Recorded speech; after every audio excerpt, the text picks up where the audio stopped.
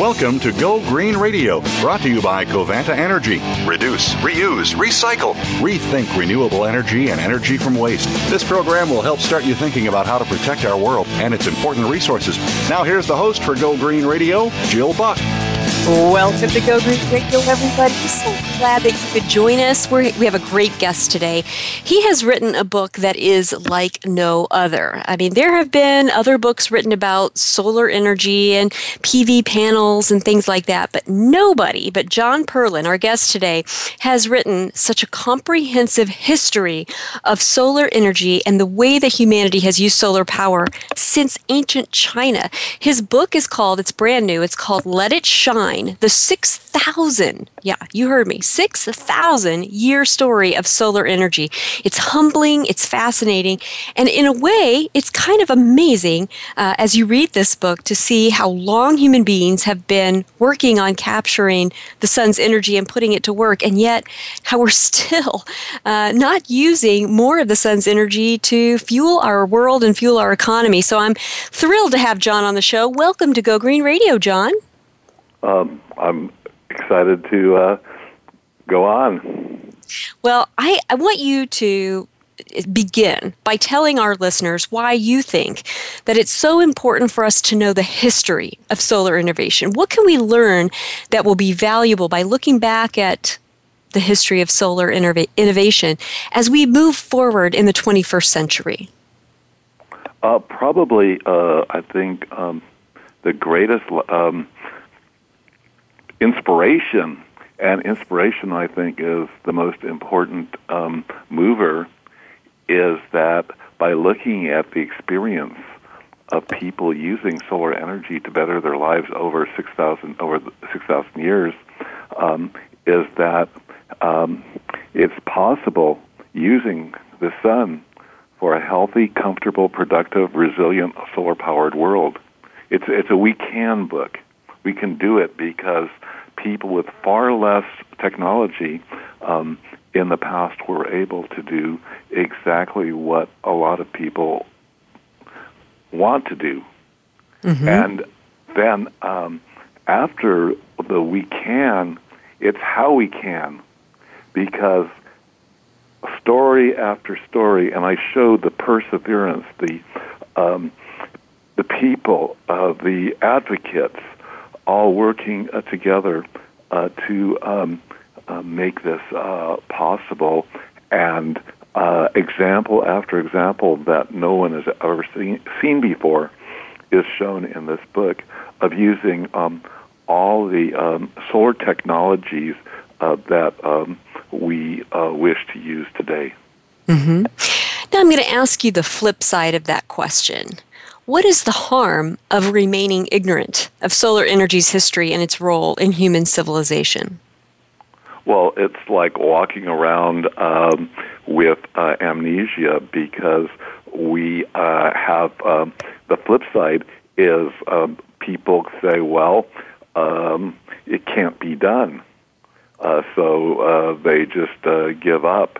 Also, one of the things I discovered every place I go is nobody even knows where the sun is during the year in relationship to us, and that is critical in building a solar society, and that was figured out 4,000 years ago by the Chinese.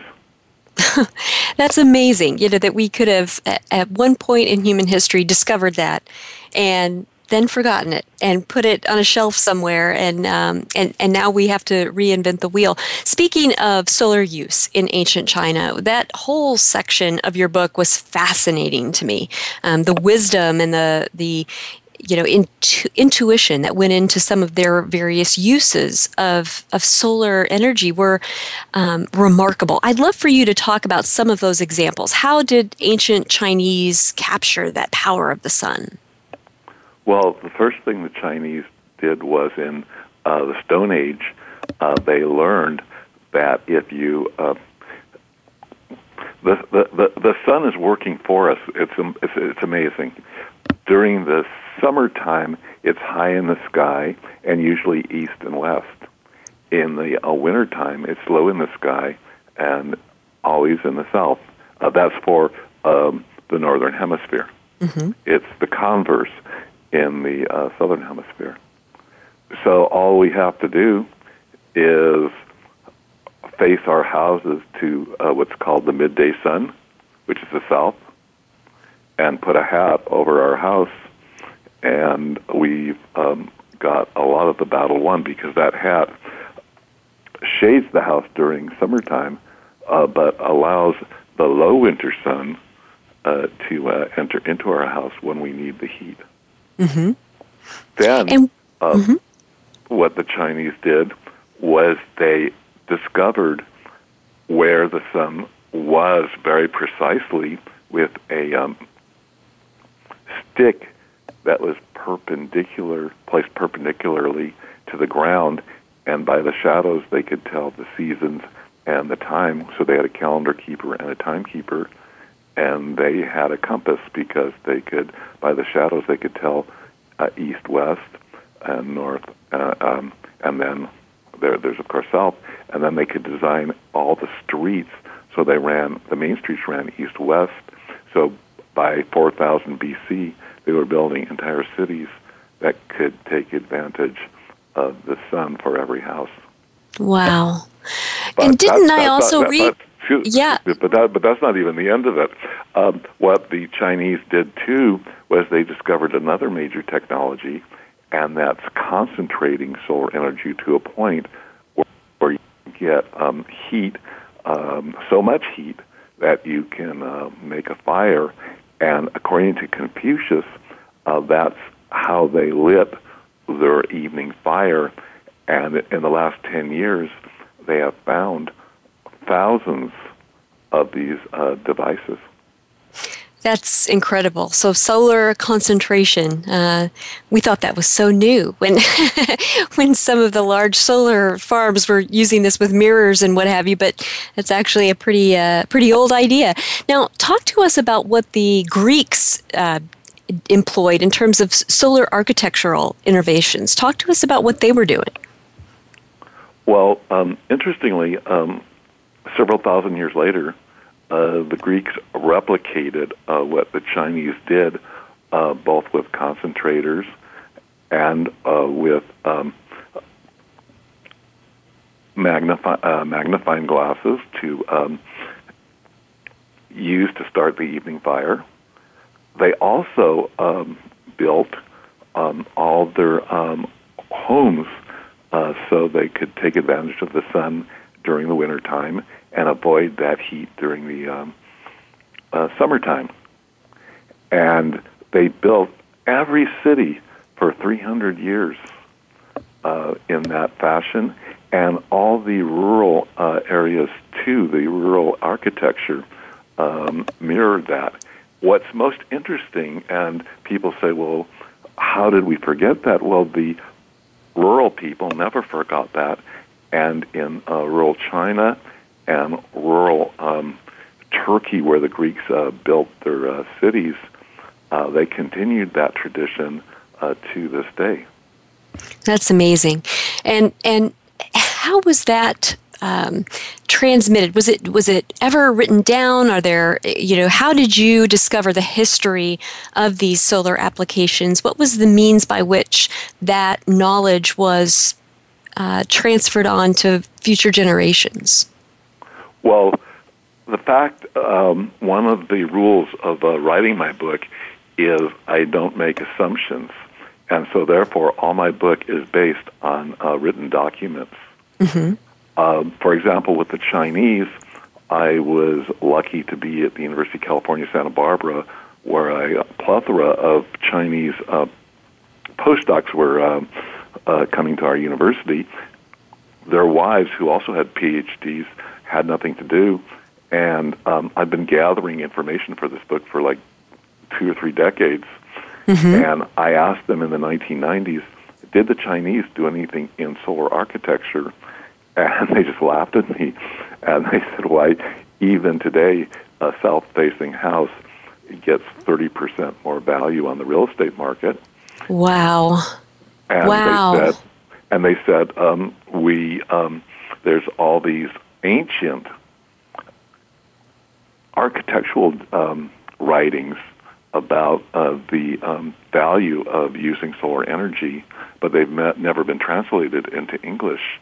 And so I was fortunate to obtain these documents into English. And then I had the leading historian of Chinese architecture go through that chapter to make sure I got everything right. So then the story of the concave mirrors is something totally new, too, because although Confucius wrote about it, they had not found any of these devices until about 10 years ago, and there's nothing written in English about it. And I was fortunate to find a metallurgical engineer from Taiwan who could translate these archaeological documents. But in Greece, Aristotle, the students of Socrates, all wrote about building with the sun.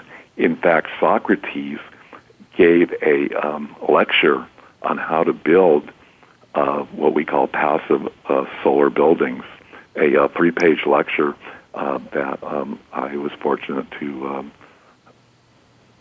get translated. And the Romans were doing this as well, is that correct? Well, the Romans, they actually did a great improvement on the solar architecture of the Chinese and the Greeks. They discovered how to make clear window glass. See, what's really interesting is people worked in glass for thousands of years, but nobody thought of covering windows with either clear stone like mica or with window glass.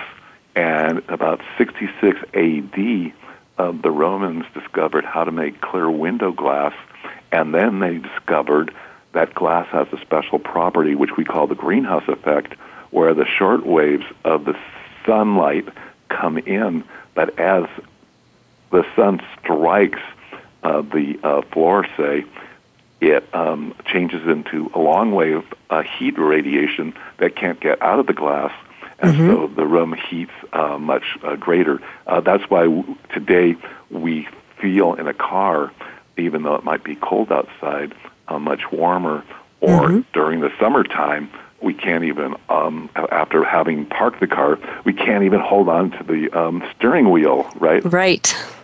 Right. Well, we're going to take a quick break, but when we come back, we're going to dive a little bit deeper into some of your research and some of the more modern solar innovations that you've discovered, some of the 19th century discoveries and things that I was fascinated to read. So folks, don't go away. There's much more Go Green Radio right after this.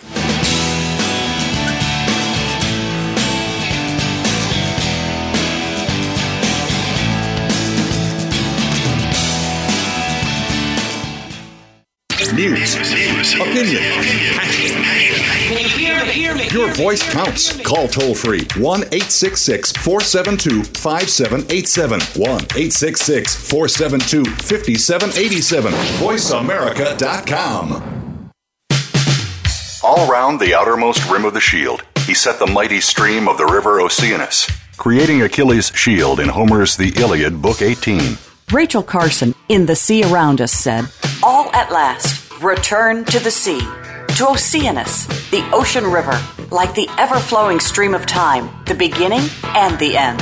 Moyer's Environmental Dialogues with Dr. Rob Moyer offers lively dialogue and revealing narrative inquiry into how individuals are overcoming obstacles and creating a greener and blue planet Earth. Tune in Thursdays at 3 p.m. Eastern, 12 noon Pacific on the Voice America Variety Channel.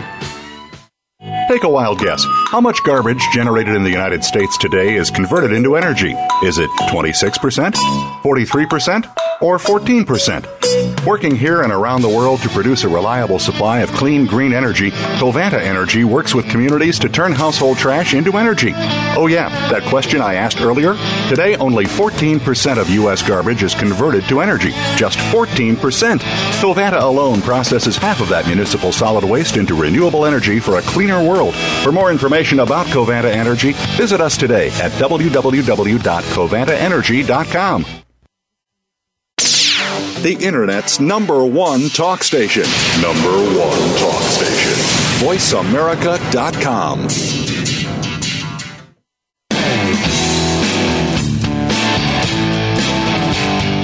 You're listening to Go Green Radio with your host, Jill Buck. Jill would love to hear your comments or questions on today's show, so call us toll-free at 1-866-472-5788. That's 1-866-472-5788. Write to us, too. Save some trees and send us an email to gogreenradio@gmail.com. That's gogreenradio@gmail.com. Now back to Go Green Radio with your host, Jill Buck. Welcome back to Go Green Radio. Thanks so much for joining us. In case you're just tuning in, our guest today is John Perlin. He is the author of a new book called Let It Shine, the 6,000-year-old story of solar energy. It is so comprehensive, and it's great to see all these examples of innovations and the use of solar energy in so many different ways, all the way from ancient China to ancient Greece, ancient Rome, and then all the way up until the present time. And what's so remarkable when you read this book, and I want you to read this book, listeners, this is really important. You see how human beings appreciate and capture and utilize the energy of the sun. And then something else comes along, typically a fossil fuel. In some instances, it was wood. And then later we got distracted with oil and other things. And we forget about and kind of shelve our interest in solar innovation, only to realize that it's time to pick it back up when those other cheap fossil fuels don't live up to their promise and keep going in the way that we hope. And so John has written this book, and John, I know you wanted to share with us a few more innovations from the Roman Empire, or this Roman innovation. So why don't you go ahead and do that, and then I want to ask you about solar motors.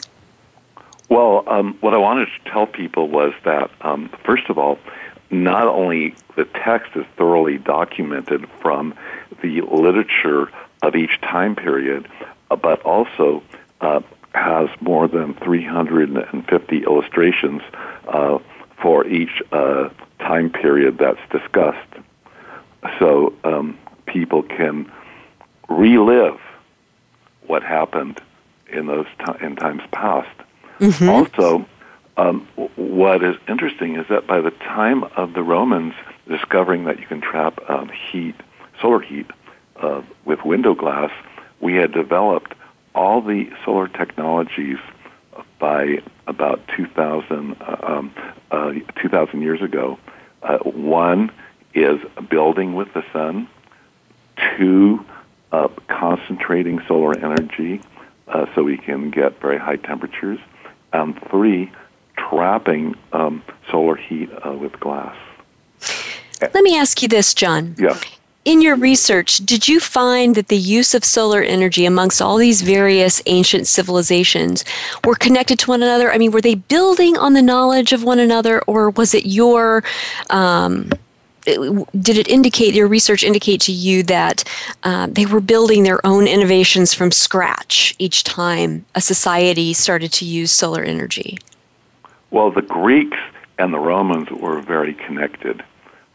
Vitruvius, the greatest architect of all times, was a military engineer in Greece and saw lots of solar cities. And so therefore, when he wrote his great book called The 10 Books of Architecture, he used these examples on how to build. These were especially valuable for saving wood that was used to heat the baths by orienting the bath buildings correctly. Modern people, when I wrote an article about this, did not believe they could get temperatures of up to 100 degrees Fahrenheit in their baths just using glass to trap solar heat. So they built a demonstration of exactly what the Romans did, and their conclusion was the Romans could do this, and not only could they do this during the daytime, but because, and this is people say, well, what do you do when the sun isn't shining? Because they used materials that held in the heat, at night the heat was saved. Wow, that's pretty amazing. Now, before reading your book, I'm going to admit that I did not know that solar motors and engines were actually a 19th century innovation. I thought they were much more recent, much more modern than that. And that kind of blew my mind. I'd love for you to talk to us about those early systems and some of the pioneers who invented them. Well, during the Renaissance, people were infatuated with solar, especially concentrating solar. Because they said, well, if we could get fires with these small mirrors, just think if we could build a huge mirror, we could have the most powerful weapon possible. We could burn cities, we could burn armies. So this thread continued into the industrial age, and as people started to consume so much coal, every spot, there was a steam engine, right? So people began to worry about running out. And so Augustin Mouchot decided to take this ancient technology, use it to create steam, to create solar steam engines, because he said one day Europe is not going to have any coal and we're going to have to reap the rays of the sun. That's incredible. And how, talk to us about the how these solar motors and engines were employed, and why did they go away? Well, actually, by 1914, they had developed a solar steam engine that was competitive with fossil fuels. But the only fossil fuel at the time was coal, and this was in Egypt, like in California at the time. There was no cheap fuel. So they were able to announce that solar energy is no longer a dream, but it's a practical way of pumping water. However, 1914 was not a good year to invent something because that was World War I, and the Middle East was not a good place to advocate solar energy because during this time is when the great discoveries of oil occurred. Mm-hmm. So we developed sort of like we developed amnesia by the fossil fuel invasion, you might say. Is anybody working on bringing these back? I mean, we're hearing an awful lot about all kinds of electric motors, of course, plug-in hybrids, battery, powered engines, and what have you. To your knowledge, John, is anybody working to bring solar motors and engines to the forefront in today's modern society? Well, one of the most interesting evolutions in the use of these solar engines is that originally, and it's still happening, is that the design, and this is the amazing thing, the design in 1914 is the same design that 99% of the solar plants in Spain and in the rest of the world are using. So yes, they are using these right now to produce electricity, but even more so, they're interested in combining the solar heat with the heat created by conventional engines for mining operations, and this was one of the original dreams of the earlier inventors. Mm-hmm. Now, speaking of solar heat, I've traveled to China many times, and you see solar water heaters on top of the roofs everywhere. And I think that, that's catching on in the U.S. as well. There are some places where you see quite a few of those, and some areas where that's not the typical technology for heating your water.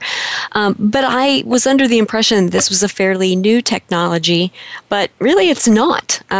Solar water heating has been around for a long time. Talk to us a little bit about the history of solar water heaters. what could I say without any pejorative manner? That Jill Buck was suffering from solar amnesia? I was, and now I've been awakened. All right, she has seen the sun. She has let it shine. Let it shine, that's right. And the fact is, and this is this is actually what started my research, was that I discovered that solar water heating began commercially in the United States in 1892. What it was a combination of discovery back from the Romans that glass traps solar heat, and that black painted metal gets really hot. And if you put water in those tanks, you'll get hot water. Mm-hmm. Then the only question was, what happens when those tanks are up on the roof at night? They cool down.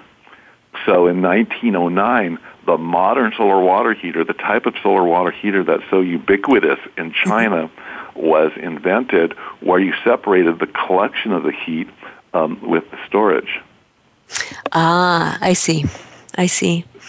So the modern solar water heater was invented in 1909, and the basics have not changed over over 100 and about 110 years. So why aren't we using them now? In a much more. Well, that's the whole problem. Is not only do we have amnesia, we have myopia, because all over the world they are using them. For example, I gave a lecture in Istanbul in August, and then I went trekking in the western Turkey, and all you could see was solar water heaters on every roof. So it's myopia because we live in America, or you go to Austria, or you go to Germany, and you see solar water heaters on every rooftop. And just like you mentioned, you see them everywhere in China, right? Mm-hmm. Absolutely. It's not just very large, expensive, affluent families that have these. This is on every apartment building, every dwelling has it. Well, in Israel, for example, 97% of the of water heating is done with solar energy, and like you say, and I'm glad I have a supporter in the audience. It's on every rooftop. It's not a rich person's pleasure. It's just a generally accepted way of doing things. Turkey, Cyprus, Austria, we can, the Caribbean. It's just that it's not happening here. Interesting. Well, we're going to take a quick commercial break, but when we come back, we'll have much more with John Perlin and his book, Let It Shine. So don't go away, folks. There's more Go Green Radio right after this.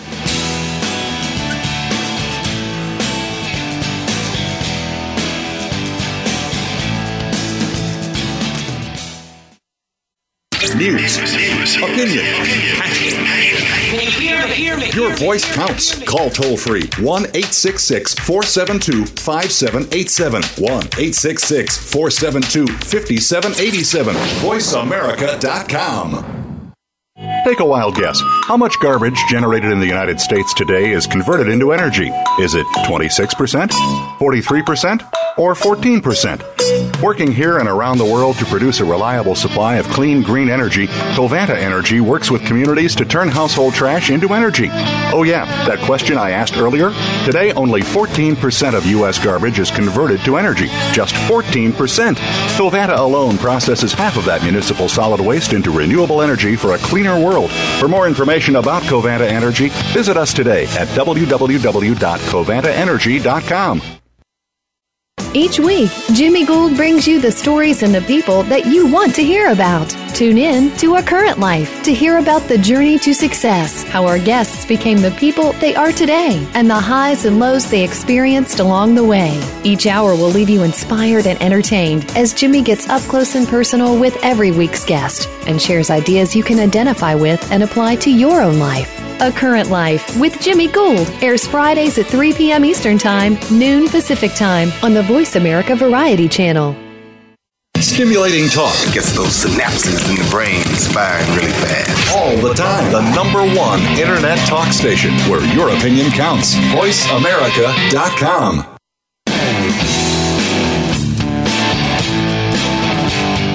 You're listening to Go Green Radio with your host, Jill Buck.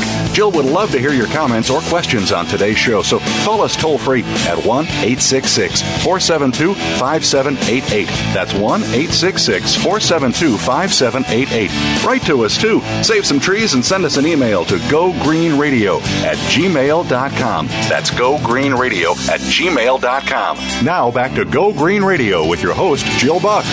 Welcome back to Go Green Radio. So glad that you could all join us. And just in case you're just tuning in, we have John Perlin with us. He's the author of Let It Shine, the 6,000-year story of solar energy. And I want you to get out on Amazon and pick up a copy of his book. It really is fascinating. You know, there truly is nothing new under the sun, to include solar energy.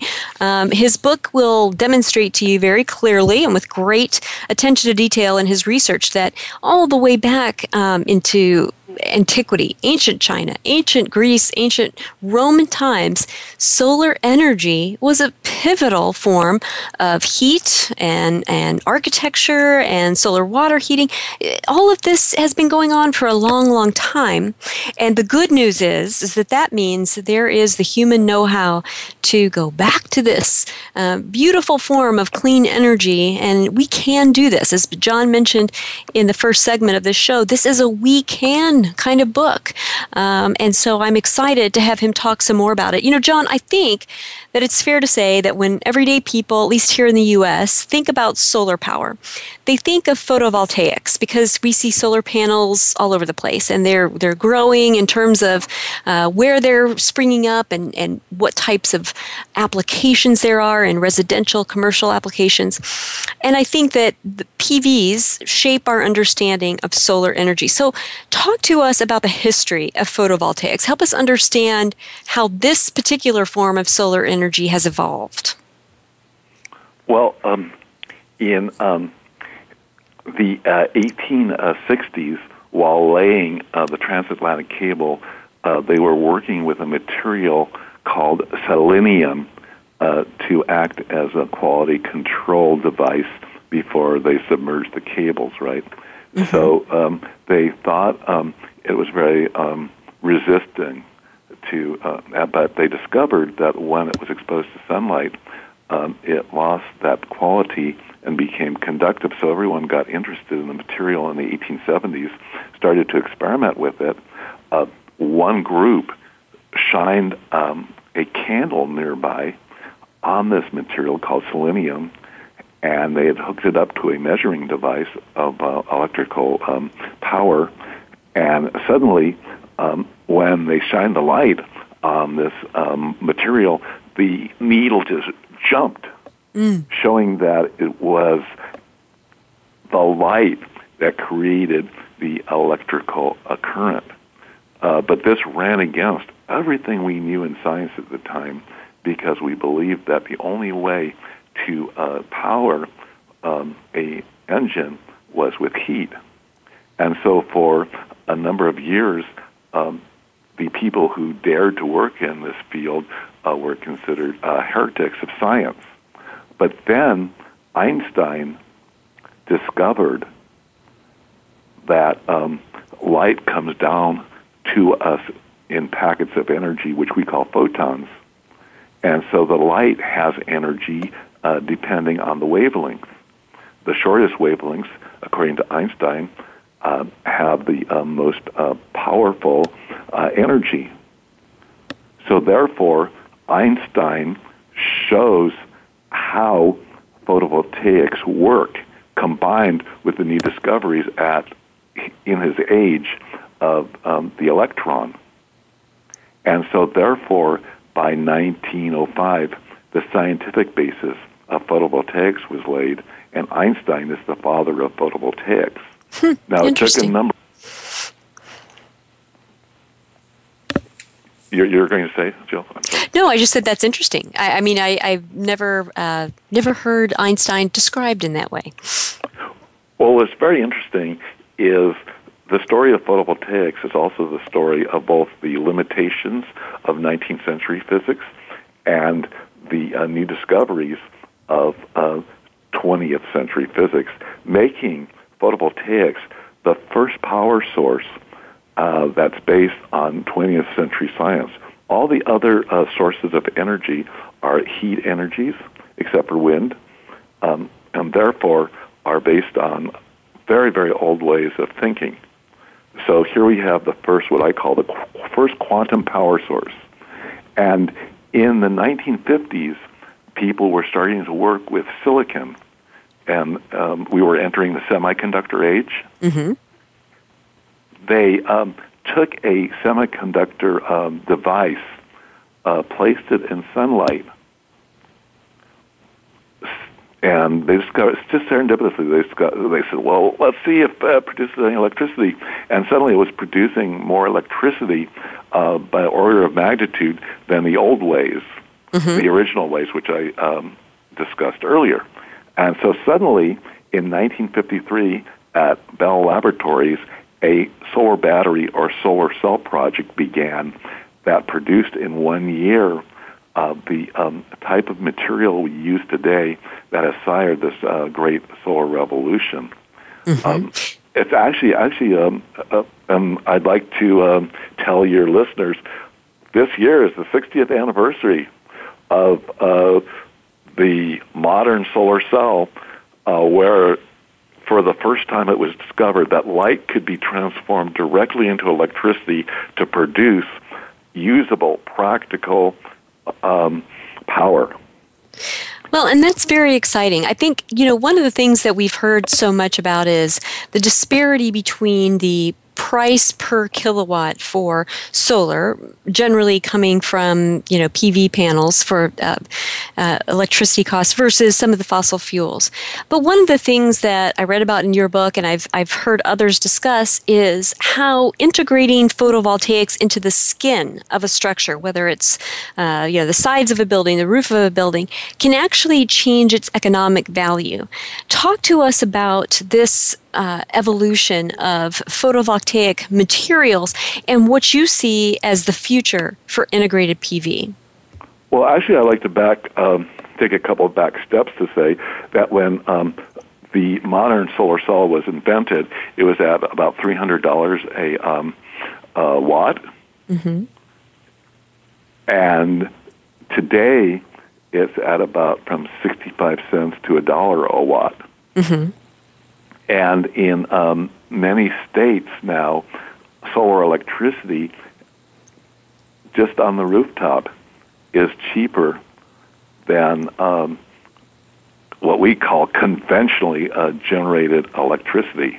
Mm-hmm. And this is giving rise to a very, very disruptive moment in the electric generation market. Mm-hmm. We're at the cusp. And this is so exciting. We're at grid parity, which means solar energy is producing electricity as expensive or cheaper than at, say, a coal or oil or gas plant.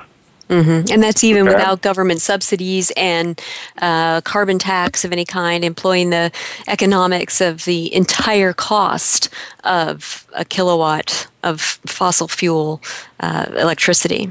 But talk to us about this integrated PV and how that might change the economics of it. Well, integrated PV is interesting because you're no longer talking about the cost of electricity. You're talking about the cost of a building material. So granite doesn't produce any electricity, while if you use PV as a building material, it both generates electricity and also serves as the skin of a building. But this is yet to really be, to really take off because of certain problems. However, just PV on the rooftop right now, through companies like Solar City, through just the dropping price of photovoltaics is now competitive in California, for example, or extremely competitive in Hawaii than what we call, like I say, conventionally generated electricity. We're at this exciting moment. I can't believe it. And it's the 60th anniversary of the development of the solar cell that is making all this possible. We're at the point of what's called grid parity, and we're at the point of where photovoltaics is being discussed very excitingly in the investment community. Let me ask you this, John, because this is kind of a hot topic in public policy these days, this idea of utility-scale power plants versus distributed generation. Of course, solar can play a role in both in terms of, having distributed generation, small solar arrays on residential housetops and what have you, all the way up to these gargantuan, way out in the desert, huge solar farms. What's your thought on the ultimate use of solar energy in terms of what the future holds? Do you think that we'll have a good amount of both, or do you think that ultimately public policy will lean in one direction or another, distributed generation or utility scale generation? Well, the beauty of photovoltaics is that it's a modular technology. So it can be tailored for any power need from a milliwatt to a gigawatt. So what this does is allows us on the rooftop to make every house a power plant. And the beauty of that is that this is where the demand is. It does not require thousands of miles of transmission where you lose 15 to 20% of your power. Also, you're not competing at the wholesale level, but you're competing at the retail level, which is far easier for solar to be cost competitive. Mm-hmm. And also, no one has ever said that a rooftop is like a national park. You don't have to worry about an EIR. You don't have to worry about killing tortoises. You don't have to worry about creating these battles between various environmental groups. Right. But you do have to worry about utilities and regulators. And we're going to talk about that after we take a quick commercial break. So don't go away, folks. We've got much more with John Perlin and his book, Let It Shine, right after this break.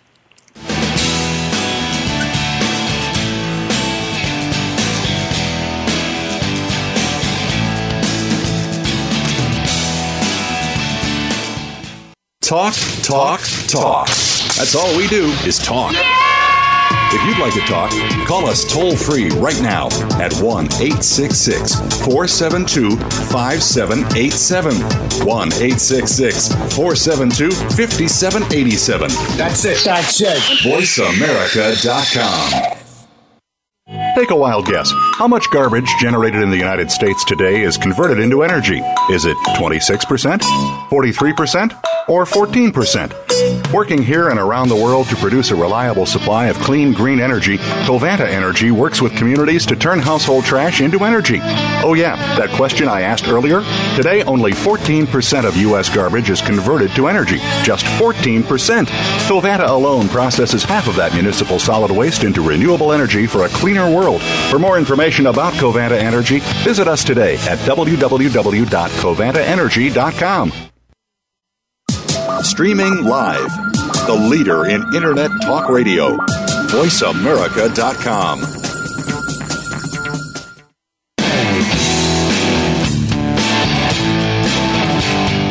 You're listening to Go Green Radio with your host, Jill Buck. Jill would love to hear your comments or questions on today's show, so call us toll-free at 1-866-472-5788. That's 1-866-472-5788. Write to us, too. Save some trees and send us an email to gogreenradio@gmail.com. That's gogreenradio@gmail.com. Now back to Go Green Radio with your host, Jill Buck. Welcome back to Go Green Radio. In case you are just tuning in, we are talking with John Perlin, and his book, brand new, hot off the presses, is called Let It Shine, the 6,000-year story of solar energy. You can pick it up on Amazon, and I suggest that you do because it's quite illuminating, no pun intended, to see how long humanity has been working on capturing the power of the sun, putting it to work for all the things that we need to make our society comfortable and to make our economy go and to make our living spaces warm when we want them to be warm. There's just so much innovation that's gone on over time, and John has done a beautiful job of capturing that. It gives me a lot of hope for the use of clean solar energy in the future. Now, John, there's a line in the epilogue of your book that really piqued my interest, and I want you to explain what you meant by it. You said, as solar becomes dominant, the role of utilities will inevitably change. And I know that all my listeners who work for a utility company are probably cringing right now, but I want you to explain what you mean by that. How will the role of utilities inevitably change? Well, the head of a very large utility called NRG said that with storage, and this is really, really happening at this moment. I mean, this is like, headline news where Tesla is now going to build this huge battery factory, and they're connected with the largest leaser of solar photovoltaics. And with storage, suddenly people perhaps can cut themselves loose of the utility. It's sort of like the dream of people, of not having to pay taxes, right? It's pipe dream, but yes. Okay. So there is the possibility, and people are discussing this, and the utilities are discussing this too, is what happens if you no longer need the grid. But the good news for utilities is that if they go with the technology, because they have, great access to all these people, they could actually become purveyors of photovoltaics themselves. We're sort of at a moment like where canal builders were looking at the Baltimore and Ohio Railroad laying their first 30 miles of track, right? Right. Yeah. Where, people were confined to just waterways. And suddenly, in tracks, people could go anywhere, right? Right. And that's very analogous. But what is very analogous, I think, too, is cellular versus people hooked up to landlines. And but the difference is the big telecommunication companies went with the cellular and are very profitable. Well, and we've talked about this on Go Green Radio before, how some developing countries have been able to leapfrog over certain technologies that we have sort of worn out in the U.S. Like you said, there are countries and there are people in, for instance, in Africa and other developing areas of the world where they will never have a landline telephone. They'll go right to cellular and forego all of the telephone poles that we grew up with. Similarly, with energy infrastructure, there's a good chance that many developing countries will leapfrog right over long transmission and distribution lines from what we know as an energy infrastructure of these large utility scale power generation plants to a more distributed generation model. Now, here's one of the things that you touched on in your book, and that was Hurricane Sandy. And if we've learned nothing else from Hurricane Sandy, it is the value of distributed generation. When people were hooked up to the grid there and power lines were blown over, there were people who were out of power for weeks and they were freezing cold. You have an example in your book of a home that was doing quite well throughout the entirety of the recovery period because it was off the grid and it was powered by solar. The problem is that in some areas of the country, due to the regulatory environment that we're in, that's not allowed. People aren't just free to put on as much solar as they want on their roof and be free and go off the grid. What do you see in terms of any kind of conflict or political strife that we may be headed for in order to sort of unhinge that regulatory environment to allow people the freedom to go off the grid if they so choose? Well, I think as more and more people see their neighbors go off the grid, they'll want to do the same. However, there's going to be a lot of battles, just like there were battles between canal builders and railroads for the policy. It all comes down to policy, actually, rather than technology. It does. And in the past, policy has been very anti-solar. For example, there's a thing called master limited partnerships, where if you invest in fossil fuel infrastructure, you don't have to pay any taxes. But what they put in the tax code was that it's only viable or only allowable for those people investing in, and they put this in, depletable resources. That's so, it just doesn't even make any sense. To the average American, that just seems ridiculous, I think. You mentioned, I think that there is still some political right-left thinking when it comes to clean energy, solar energy. I am old enough to remember when the solar panels came down off of the White House after being put up. And I find that unfortunate. And I think that one of the people that you mentioned in your epilogue is an example of someone who could make a difference.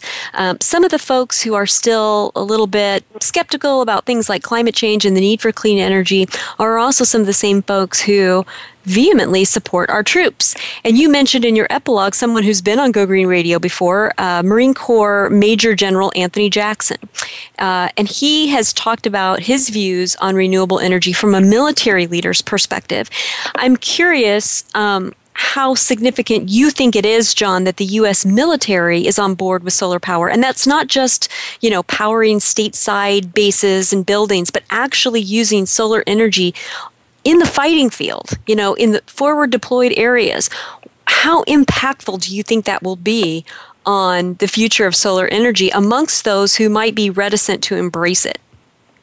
Well, I think one of the most amazing stories that I cover in the book is the legacy of the military being the strongest supporter of solar energy over the last 60 years. It was the military that put on solar cells for satellites and saw the value of solar satellites to make America preeminent in the Cold War.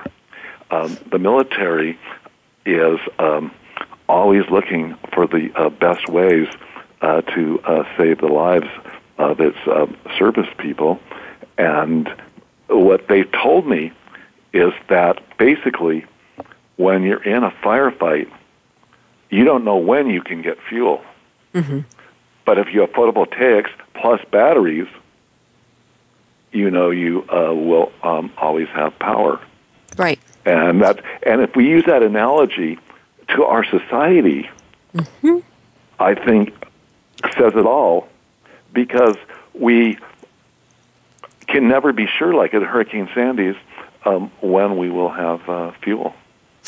Well, and one of the things that, I'm a veteran myself, and I think there are maybe far too few veterans in Congress today and who might listen to folks like Major General Anthony Jackson when they say, look, we need alternatives. I've seen my troops bleed and die on the desert floor because of our need for fossil fuels, and we need to stop this. And so I'm hoping that with messages like his, with books like yours, a We Can book like Let It Shine, that the American public will get behind this idea of clean solar energy to create and maintain a great standard of living without sacrificing our environmental health and well-being. I want to thank you for being on the show today, John. It goes too fast. 1 hour with Go Green Radio. I want to thank all of our listeners as well. You know, we're going to be here same time, same place next week with more Go Green Radio. Until then, I want you to do two things. I want you to go out on Amazon and check out John's book, Let It Shine, the 6,000-year story of solar energy. And I also want you to do one thing in your life to go green. Have a great week, folks, and we'll talk to you next week on Go Green Radio.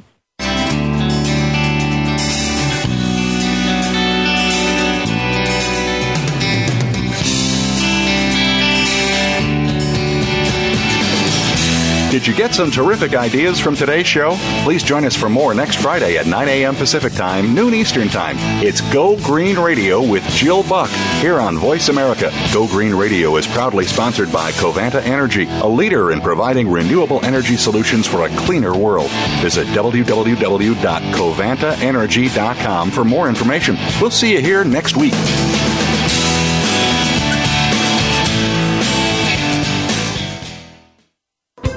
Thanks again for listening to the preceding program, brought to you on the Voice America Variety Channel. For more information about our network and to check out additional show hosts and topics of interest, please visit voiceamericavariety.com. The Voice America Talk Radio Network is the worldwide leader in live Internet talk radio. Visit voiceamerica.com. The views and ideas expressed on the preceding program are strictly those of the host or guests and do not necessarily reflect the views and ideas held by the Voice America Talk Radio Network, its staff, and management.